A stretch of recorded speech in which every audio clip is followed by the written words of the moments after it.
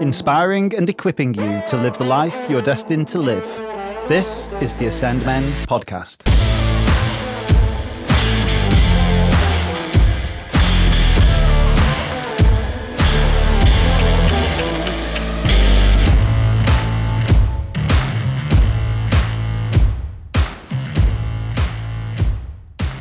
This is Alan Colley, your podcast host, and I want to thank you for staying the course past halfway. As the saying goes, the best is yet to come. Day 13. How can we make room for Jesus in our lives? And she gave birth to her firstborn, a son. She wrapped him in cloths and placed him in a manger, because there was no guest room available for them. Luke chapter 2, verse 7. And just like that, Jesus is born. Right from the beginning, things didn't seem to be going too well. There was nowhere for them to stay, and he had to lie in a manger.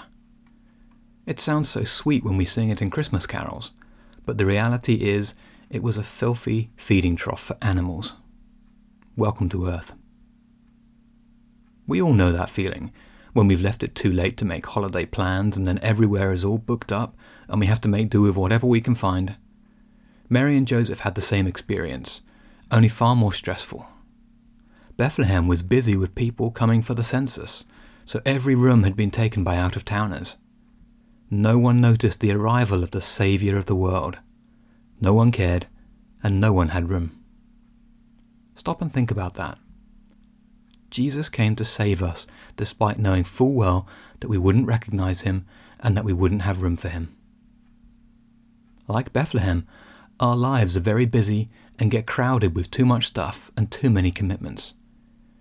Even Christmas, when we're supposed to be focusing on God, gets taken over by consumerism, planning and dashing around trying to fit too much in. How can we make room for Jesus in our lives?